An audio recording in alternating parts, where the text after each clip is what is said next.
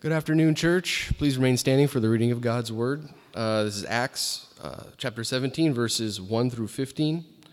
And it says, "Now when they had passed through Amphipolis and Apollonia, they came to Thessalonica, where there was a synagogue of the Jews. And Paul went in, as was his custom, and on 3 Sabbath days he reasoned with them from the Scriptures, explaining and proving that it was necessary for the Christ to suffer and to rise from the dead, and saying, 'This Jesus, whom I proclaim to you, is the Christ.'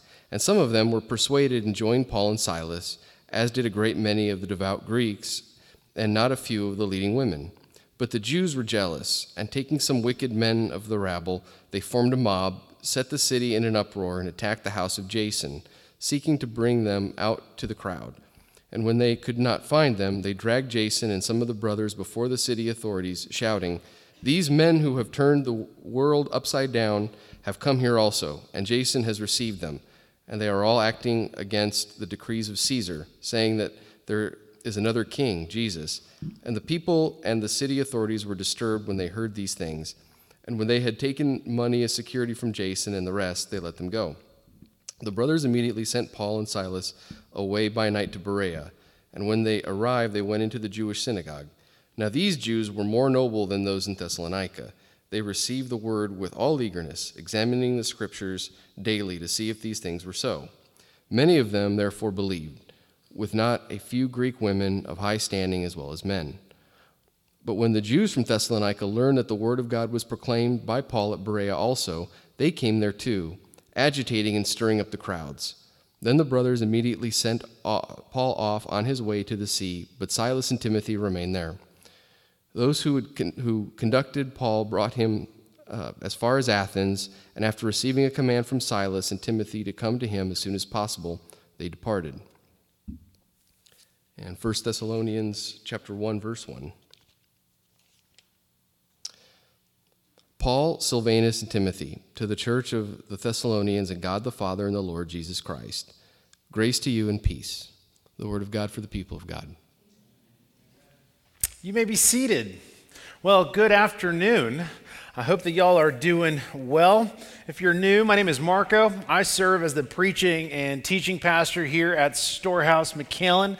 It's a joy to be with you this afternoon. In the event that you didn't catch Gabe, we're going to find ourselves in 2 portions of Scripture this afternoon. We're going to be looking at Acts 17, and then we're going to flip the pages over to 1 Thessalonians. One of the quick changes, Gabe gave the whole story of this church in Thessalonica. We're going to look at the first 9 verses of Acts 17. But nevertheless, Acts 17 and 1 Thessalonians, we're going to be jumping back and forth in our time this morning. As a result, today we're starting a new sermon series on the first letter to the Thessalonians. It's called 1 Thessalonians. And so as you flip your Bibles, opening them or loading them, I want to give you 2 quick updates. The first one is that we want to help you grow as a disciple of Jesus. And one of the ways in which we want to provide this kind of care and help is through resources. And so if you weren't sure or if you were unaware, we have writers in our church that serve to write content for you. They write one of 2 things, whether it's devotionals. Some of these are printed and published, and we gift them to you. Some of them are what we call discipleship guides, and these guides tend to kind of be paired up with a book series like 1 Thessalonians. And these guides have everything from personal to group questions, family, discipleship. If you have kiddos, there's a brief history on the church in Thessalonica. All of that is available to you on our website, storehousemcallen.com, again, because we want to help you grow as a disciple of Jesus as you commune with him in his word and with one another in community. The second thing I have for you is community groups, right? The community groups are the lifeblood of our church. This is the primary avenue for discipleship and care. And so if you're not in a community group, let me encourage you to get in one and to visit the Connect desk to learn more about where they meet and when they meet. And they're not just in McAllen, they're in our surrounding cities. Well, other than that, that's all I have for you. Let's dig into our time. For many athletes, spring training, and it kind of feels like spring training is one of their most anticipated sessions. Spring training allows for young athletes to show off their talent and hopefully produce some potentially promising future victories to their managers and coaches. At the same time, spring training allows for more seasoned athletes to switch gears and to begin to prepare once more for competition and games and matches and so on. When it comes to spring training, whether you're a new athlete or you're a veteran athlete, it's necessary for everyone in order to prepare for the season that is to come. And the importance about spring training is that it returns everybody to the basics, which are the essential of sports and competition. That's the idea. Well, in the same way that spring training prepares new and seasoned athletes, 1 Thessalonians helps Christians, whether they're new or young in the faith, or veteran and seasoned individuals who have been walking with the Lord for some time. 1 Thessalonians helps us to return to the basics of our Christian faith. These basics involve a refocusing and a sharpening of our attention on the heart of the gospel. And in the event that we forget, because you and I are forgetful people, the gospel is that God entered into time and space, redeeming and reconciling sinners to himself through Jesus. That he was resurrected on the third day, leaving sin and death in the grave, and now as a result, not only are hearts made new, there are implications for you and I as we walk with the Lord Jesus. This spring, we're going to be walking through 1 Thessalonians for about 11 weeks. We're going to take a short break around the time of Holy Week, but the idea of walking through 1 Thessalonians is with the goal of returning to the basics of our Christian faith. Remembering that at the heart of the gospel, here's your main idea, that at the heart of the gospel is an invitation to receive and remember grace and peace to you. At the heart of the gospel is an invitation to receive and remember God's grace and peace to you. So let me pray, and then we will dig into our time. We're going to start in the first half of 1 Thessalonians 1:1, and then we're going to rewind back to Acts 17. But let me pray before we dig in. God, we are thankful for the Sunday gathering, where we get to come together to celebrate your work, to celebrate your wonders, where we get to come together ultimately to worship Jesus. And that's the second thing, Lord. We are thankful to you for Jesus, sending him to reconcile us to you. God, we are thankful to you for our church, where we get to push into one another as we push one another toward Jesus. Therefore, as we walk and begin this series in 1 Thessalonians, Lord, would you give us the grace to listen so that we might see you from your word? Would you give us the grace to receive everything from comfort to conviction? And would you give us the grace to respond in obedience to what you're calling us to? Lord, may this time be glorifying to you. May it be edifying to us. And so we ask this in Jesus' name. Amen. Well, one of the first things that the first letter of the Thessalonians is going to teach us is that the power of the gospel both saves sinners and sends missionaries. Those are two things. The power of the gospel both saves sinners and sends missionaries. And so in order to best understand who these Thessalonians are, we need to first consider who's writing to them and how this church was planted. So in 1 Thessalonians 1, we see three names: Paul, Silvanus, also known as Silas, Paul, Silvanus, and Timothy. And who are these guys? This is like a group of church planters and missionaries who began this church in Thessalonica. So at this point, let us rewind all the way back to Acts 17. Remember, we're going to be going back and forth. While you do that, let me unpack who these individuals are or were. Beginning with Paul.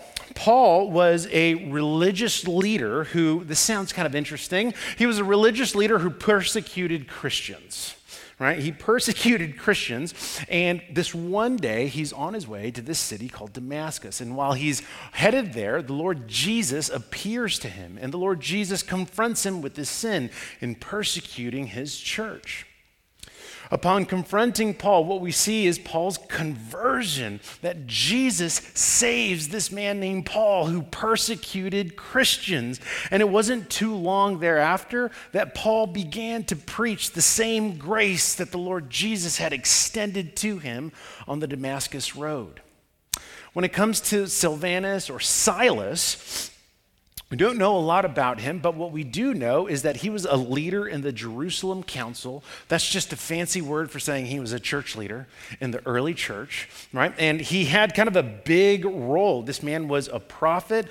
He helped kind of construct, how the early church was going to go about spreading the gospel and how are we going to be strategic about this. And we end up learning that he begins to accompany Paul on all these missionary trips, right? And then finally, good old Timothy, young Timothy, right? We walked through 1 Timothy last semester, but in the event that you forgot or you've never heard of Timothy, Acts 16 records that he was this young believer, right? He was this young believer, and so Paul meets him, and Paul is impressed by this young man's faith. And ultimately, what Paul and some of his crew does is they ask him, hey, would you like a non-paid internship? And Timothy says, I'm in. And so Timothy hooks up with Paul and all these guys, and so they go on these missionary journeys, planting churches, and Timothy serves as somewhat of a ministry intern. He plays kind of a big role in 1 Thessalonians that we'll look at as we move on. Right? Here's what I want you to see with these three individuals, or here's what I want you to know when it comes to these three individuals. At some point, all three of them did not know God. At some point, all three of them were estranged from him, they were separated from him, and their hearts were spiritually dead. However, in God's goodness and kindness, Jesus saved each one of these men through the work of the gospel.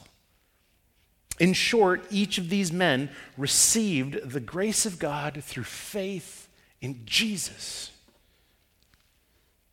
And the work of God didn't end there for these men, just as it doesn't end with you. It's not as though Jesus just saved them and he was like, deuces, you're good. There was a continued work in these men. And as they grew in their understanding of the gospel and in their walk with the Lord, they were burdened by the Spirit at some point and were sent out with the same gospel that saved them. Once more, the power of the gospel saves sinners.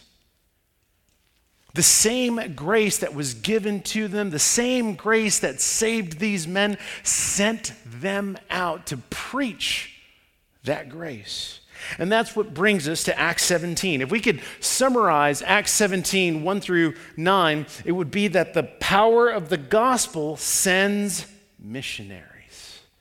Now, oftentimes when we're thinking about missionaries, we're thinking about individuals that, go overseas or they go to these crazy places. And that's true. There are many individuals that the Lord calls to all sorts of places. But, right here and right now, we need to establish this whole talk about missionaries. Here's what it is. You ready? Where you are is where you have been sent. Where you are is where you have been sent. There is no coincidence that you are where you are right now, whether it's at school as a student, at work as an employee, at home as a parent, or in your community as a friend. Where you are is where you have been sent. The question is whether or not we're faithful missionaries. That's the question. It's not whether or not you are one, it's whether or not we are faithful ones. And so Acts 17 tells us how Paul and his crew got to Thessalonica. And we actually begin this in Acts 16. Here, I think this is up on the screen. Here's what we see. In a vision appeared to Paul in the night. A man of Macedonia was standing there, urging him and saying, "Come over to Macedonia and help us." I want you to pay attention to that. We're going to keep coming back to that. Come over to Macedonia and help us. And when Paul had seen the vision, immediately we sought up to go into Macedonia, concluding that God had called us to preach the gospel to him. So the city that is Thessalonica is in Macedonia. And so as they're making their way there, they make a stop in Thessalonica. Now, Thessalonica it was not a big city. It was a big city, but it was more of a commercial hub for Macedonia. It was a port city, lots of culture and religiosity and paganism. And when it comes to the Thessalonians, most scholars believe that this was Paul's first letter. And what you're going to notice in the language as we walk through 1 Thessalonians is that Paul, and this sounds funny, at least I thought it was, Paul is very, very encouraging to the Thessalonians, right? It's like one of, if not the only letter where he's just like super upbeat and encouraging them, right? All of his other letters, he's angry or correcting one of the churches. And so when it comes to 1 Thessalonians, we're going to see this different side of a younger Paul. But nevertheless, they make their way, they park in Thessalonica, and here's where we take off in Acts 17. It says, "Now when they had passed through Amphipolis, they came to Thessalonica, where there was a synagogue of the Jews." Verse 2, "Paul went in, as was his custom, on 3 Sabbath days. He reasoned with them from the scriptures, explaining and proving that it was necessary for the Christ to suffer and to rise from the dead, saying, 'This Jesus, whom I proclaim to you, is the Christ.'" Here's what I want to focus on. The power of the gospel both saves sinners and sends missionaries. Y'all tracking? Saves sinners, sends missionaries. Here's the first thing I want you to notice from verse 1. Paul went to the synagogue. He went to the synagogue because that's where he knew he had a voice. That's where he knew there was going to be chatter. That's where there was going to be debate. That's where people were going to be listening. That's where there was going to be curiosity. I want you to notice how incredibly intentional Paul was about establishing both contact and relationship.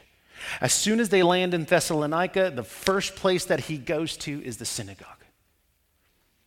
For us, we need to understand that we're either sent to where we are, as I mentioned earlier, or we intentionally go and find a mission field. None of us are excused. With our staff team, we've been talking about this. I've talked about this with my family. One of the places that we go to regularly is this pub off of Main Street called Roosevelt's. Many of you already know about Roosevelt's. And when it comes to Roosevelt's, there is a lot of conversation and chatter and debate and friendship and going back and forth, a lot of community that happens there at Roosevelt's. And one of the things that they've invited us to start, hopefully at some point in the next month, one of the things that they've helped us or invited us to start is this forum where we get to essentially preach the gospel to anybody who's there a certain night of the week. And that's really cool. That's awesome. But here's the thing. When it came to going to Roosevelt's, one of the things I realized, one of the things that I learned was as a pastor, a lot of my time is spent with Christians. And I love hanging out with y'all. I'm not knocking that, right? But at the same time, I got to go find a mission field. And so that's why we're kind of gravitating towards Roosevelt's. We'll talk about that more in a little bit. The idea here is that none of us are without excuse, and this isn't just for seasoned veteran Christians. You and I have been sent. That is part of the power of the gospel. It saves sinners, and it sends missionaries. And so what we see in Acts 17 is what Paul does when he gets to the synagogue. We see 3 things: that he's reasoning with them, he's explaining stuff to them, and that he's proving things to them. So when it comes to him reasoning, he's teaching about who God is from the scriptures. When he's explaining, he's teaching what the scriptures mean about this Christ. And when Luke writes that he's proving to them, what he's saying is that he's presenting the implications that, hey, we are all sinners. And as a result, Jesus came to die for sinners, reconciling them to God. And so what's the result of Paul doing this? We read, and some of them were persuaded and joined Paul and Silas, as did a great many of the devout Greeks and not a few of the leading women. So Paul, for 3 days, is preaching the gospel. He's telling them about Jesus. He's pulling from scriptures. He's answering their questions. He's intentionally going back to the synagogue, and he's establishing contact and building relationship. And what we see is people come to know Jesus because of this burden from this vision that Paul had. Help us. That was what the vision was. Help us. There are people in McAllen, in our surrounding cities, that are crying out with the same thing. Help us. The power of the gospel is that it both saves sinners, to which if you're a Christian, you're proof of that, and it sends missionaries, to which none of us have an excuse. Secondly, as we continue in Acts 17, and as we jump into the letter of Thessalonians, what we're going to see is the effects that the gospel has on a people, right? And in particular, the church. In Acts 17, we see that the proclamation of the gospel and the transformation of people's hearts brings about two things. One of them is hostility. So going back to Acts 17, verse 5, but the Jews were jealous, and taking some wicked men of the rabble, they formed a mob, set the city in an uproar, and attacked the house of Jason. Down to the second half of verse 6. Check it out. This is what they say about the proclamation. These men, so Paul and Silvanus and Timothy, says, these men who have turned the world upside down. He's like, we're seeing this transformation and we don't like it. Right? Like that's what the gospel is doing in Thessalonica, and they're taking notice of this. And so their jealousy wasn't just inward, but they took action and actually formed a mob. They started a riot, and they dragged Paul and his crew and some of their friends out, beat them, and then imprisoned them. Gabe read the extent of Acts 17 as they're all in prison because the Jews began this uproar. And they're doing this because the gospel was being proclaimed and because the power of the gospel was evident among the Thessalonians. As you continue in Acts 17, we see that eventually Paul and his crew are released from prison, but ultimately they have to flee Thessalonica because of fear of the mob. They're still coming after them even though they've been released from prison. And this breaks Paul's heart because as this church was planted, as this church was just getting going, he wasn't able to shoot them a text message and say, hey, I had to go. How are you guys doing in the midst of all this persecution? How are things going? Are you okay? Do you need anything? He couldn't do any of that. In fact, Acts 17 records that they go all the way to Athens, which is super south of Thessalonica. They go all the way to Athens before they catch a breather. And they send Timothy, the ministry intern, they send Timothy back to Thessalonica to go check on how they're doing. They know nothing of what's going on. This hostility wasn't just a one-time occasion. Paul and his crew were beaten and thrown in prison. The Thessalonians are also being thrown in prison. They're being beaten. They're being persecuted. They're experiencing hardship. And Paul knows absolutely nothing of them. So he sends young Timothy back to Thessalonica to check on them because Paul was afraid that in the middle of all this persecution, in the middle of all this hardship and rejection, that their faith had grown weak. It's like, you ever had those seasons where you just feel like you're building momentum and then all of a sudden something goes terribly wrong and you have no idea how to figure out how that was going? So that's what Paul ultimately does, is sending Timothy. In 1 Thessalonians 3, we learn about this report. So Timothy comes back to Paul and he gives them the report. And so here's what Paul says. But now that Timothy has come to us from you, so they sent Timothy and Timothy comes back with a report. and has brought us the good news of your faith and love, and reported that you always remember us kindly and long to see us as we long to see you. For this reason, brothers, in all our distress and affliction, we have been comforted about your faith, about you through your faith. So Paul receives this encouraging report from Timothy that, hey, they're actually doing really, really well, and they miss y'all. One of the effects of the gospel is that it will bring hostility. And so we need to know right now, as missionaries, right, we need to know that we will encounter hostility as a result of the gospel taking shape in our lives.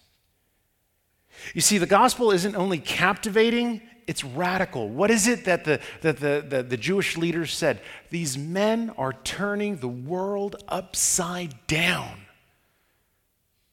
The gospel isn't just captivating personally, it is radical publicly. You will be rejected. You will be hated. You will be ignored.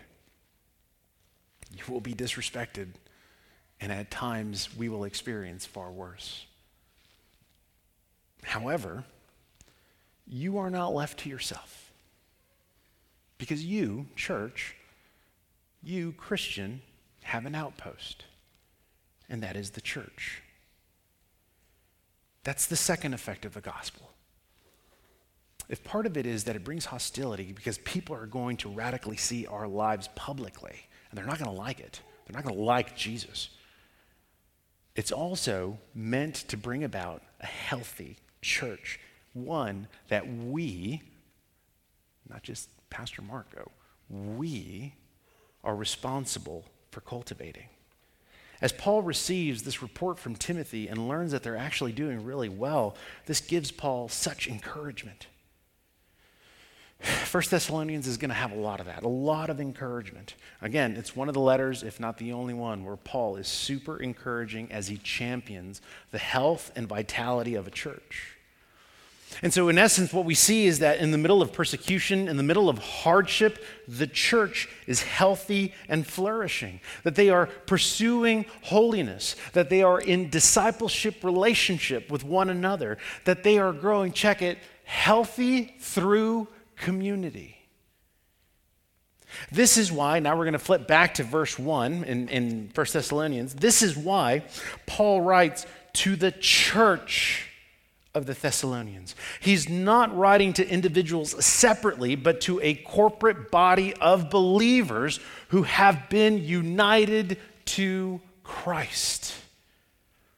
Yes, we are reconciled to God, but then we are reconciled and brought together as a church, a community of believers. And when Paul writes that they are in God the Father and the Lord Jesus Christ, we can say a lot about what that means, but one thing for sure is that their union with God is through the work and wonder of Jesus' work for them. As a church, the Thessalonians are captivated by the gospel. And as a result, they're pursuing holiness and one another. And it doesn't stop there. It's not like they're just this ingrown church. You know what I'm saying? Like, oh yeah, we're growing healthy because it's just this silo that is you and I. What ends up happening, in addition to them pursuing holiness, in addition to them growing healthy, is that other cities and communities and people take notice. In 1 Thessalonians 1:8, here's what Paul says. For not only has the word of the Lord sounded forth from you in Macedonia and Achaia, so he's saying not only have we heard about your faith, or not only has these places heard about your faith, but he continues, but your faith in God has gone forth everywhere so that we need not say anything.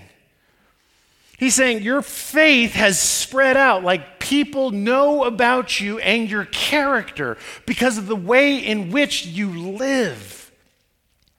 The Thessalonians are convinced and captivated that the gospel of God's grace didn't only save them, reconciling them to God, but it also reconciled them to one another. When we're captivated by the power of the gospel, one of the effects is or should be a healthy church, one that we are responsible for cultivating.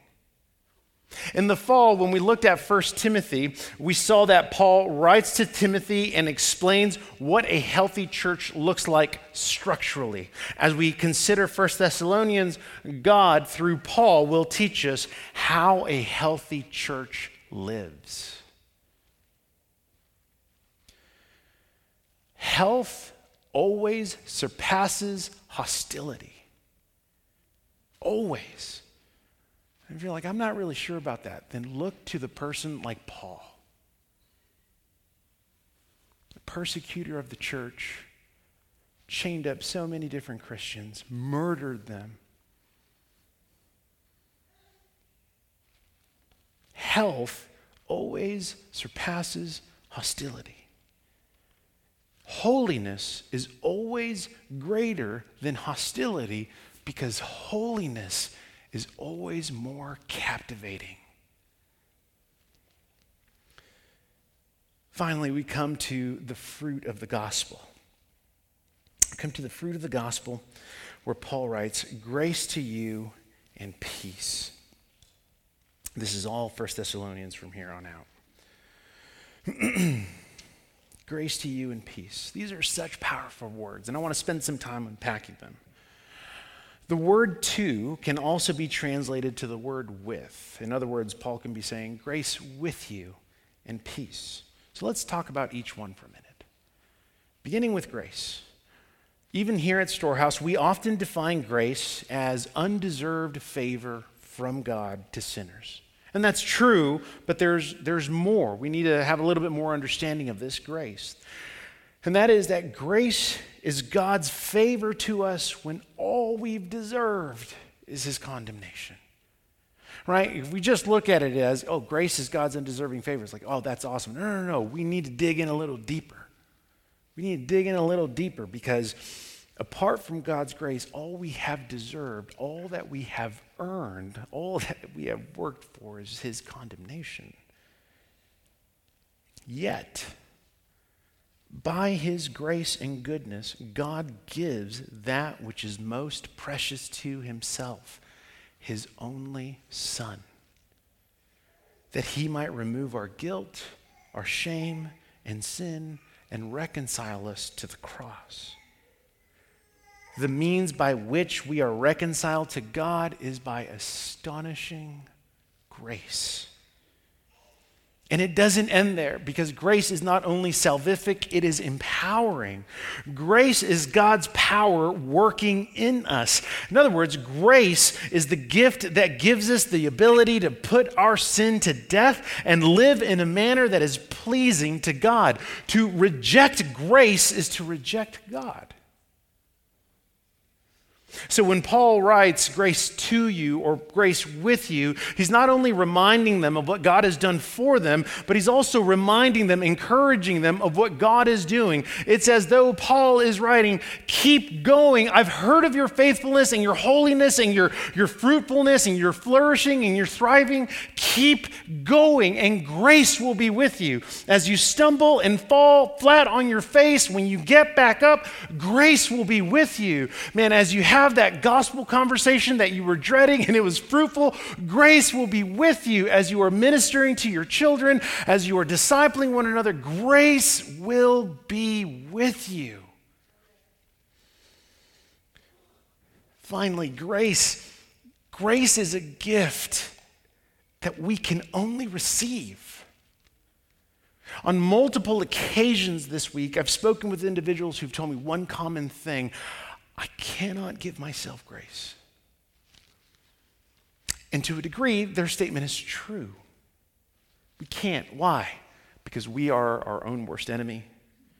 Because our heart spits lies that we end up believing. And our actions tend to always remind us of our unworthiness.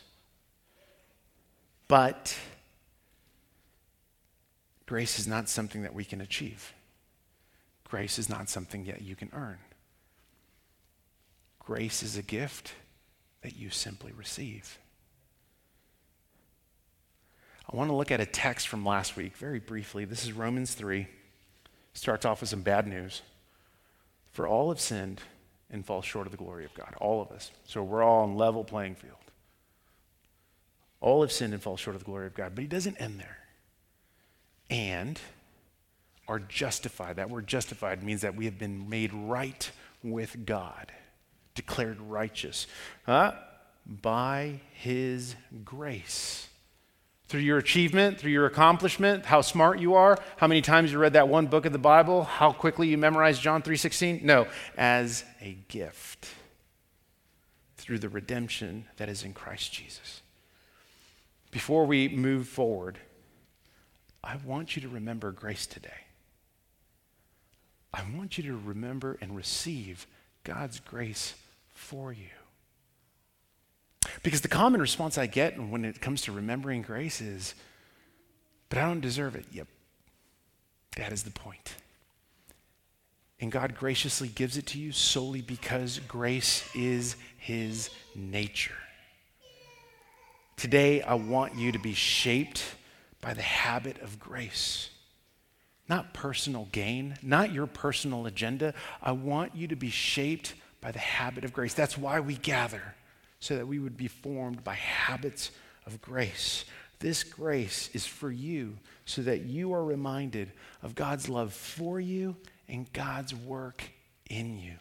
Grace reminds you that God has not left you, that he is still at work in you. Secondly, Paul writes peace. Grace to you and peace. As I mentioned, the Thessalonians go through an incredible amount of persecution. Some of them end up dying. We'll learn about that later on in the letter. They're experiencing hardship. They're experiencing everything from social rejection to a bunch of other kinds of suffering. And so the question tends to be, as Paul says, hey, peace to you. Right? It almost sounds like an insult. Like, man, how is it that the Thessalonians could report to Timothy that they're encouraged, they're captivated, they're steadfast? And Paul says, peace to you. That's actually how they're remaining steadfast, captivated, and encouraged.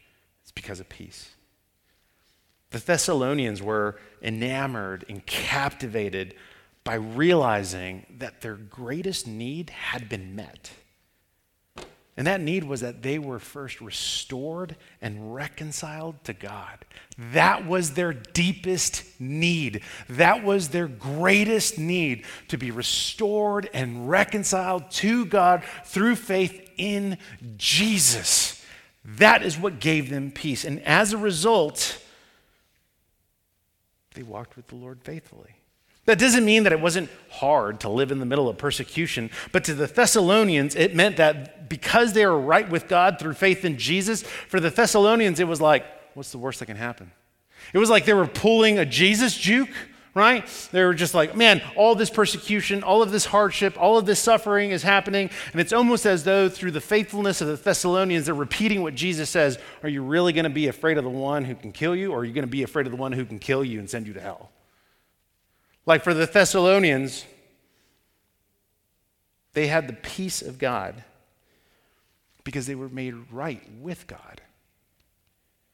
Peace with God comes from confessing our sin, trusting in his life, death, and resurrection, and surrendering our lives to the God of peace, who will sanctify us completely through Jesus. The peace of God didn't simply reconcile them, it ministered to their hearts. And the proof of that peace in their hearts is in their life. It is in their pursuit of holiness. The proof of that peace is in their unity and harmony as a church. And check it, and the world took notice. So just like athletes return to the basics of their sport every single season for refocus and reformation, we need to return to the basics of our Christian faith for the same reasons. 1 Thessalonians will encourage us with the power of the gospel of grace. It's going to be an encouraging letter. But it will also challenge us to live our faith with one another through discipleship or in community and in the middle of a watching world. If we say that we are Christians, that we have been saved by faith through Jesus, the world is watching. And what I mean by world is wherever it is that you've been sent.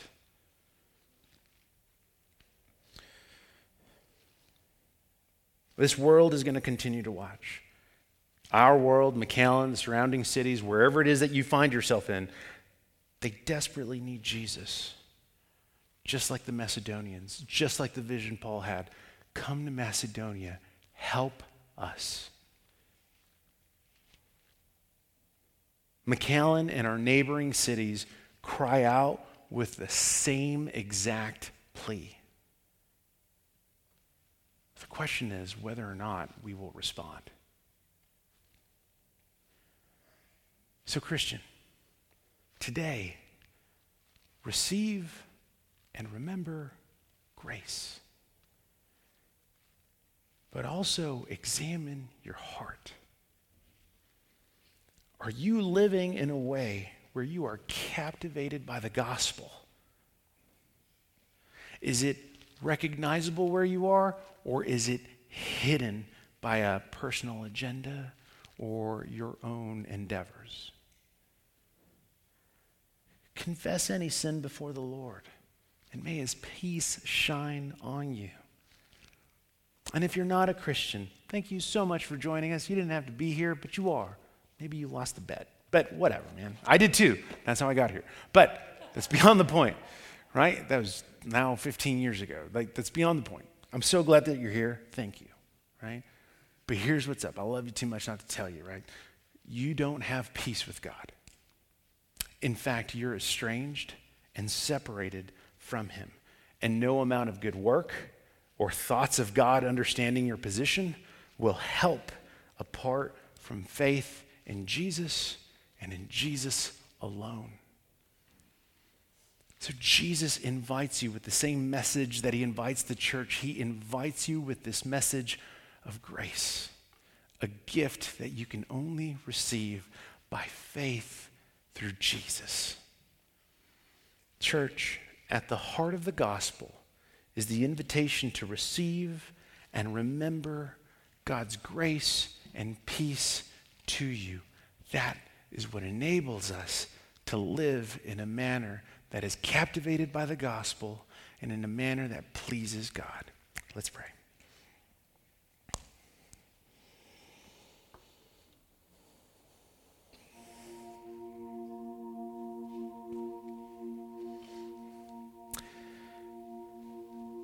Almighty Father, you are a good and gracious God.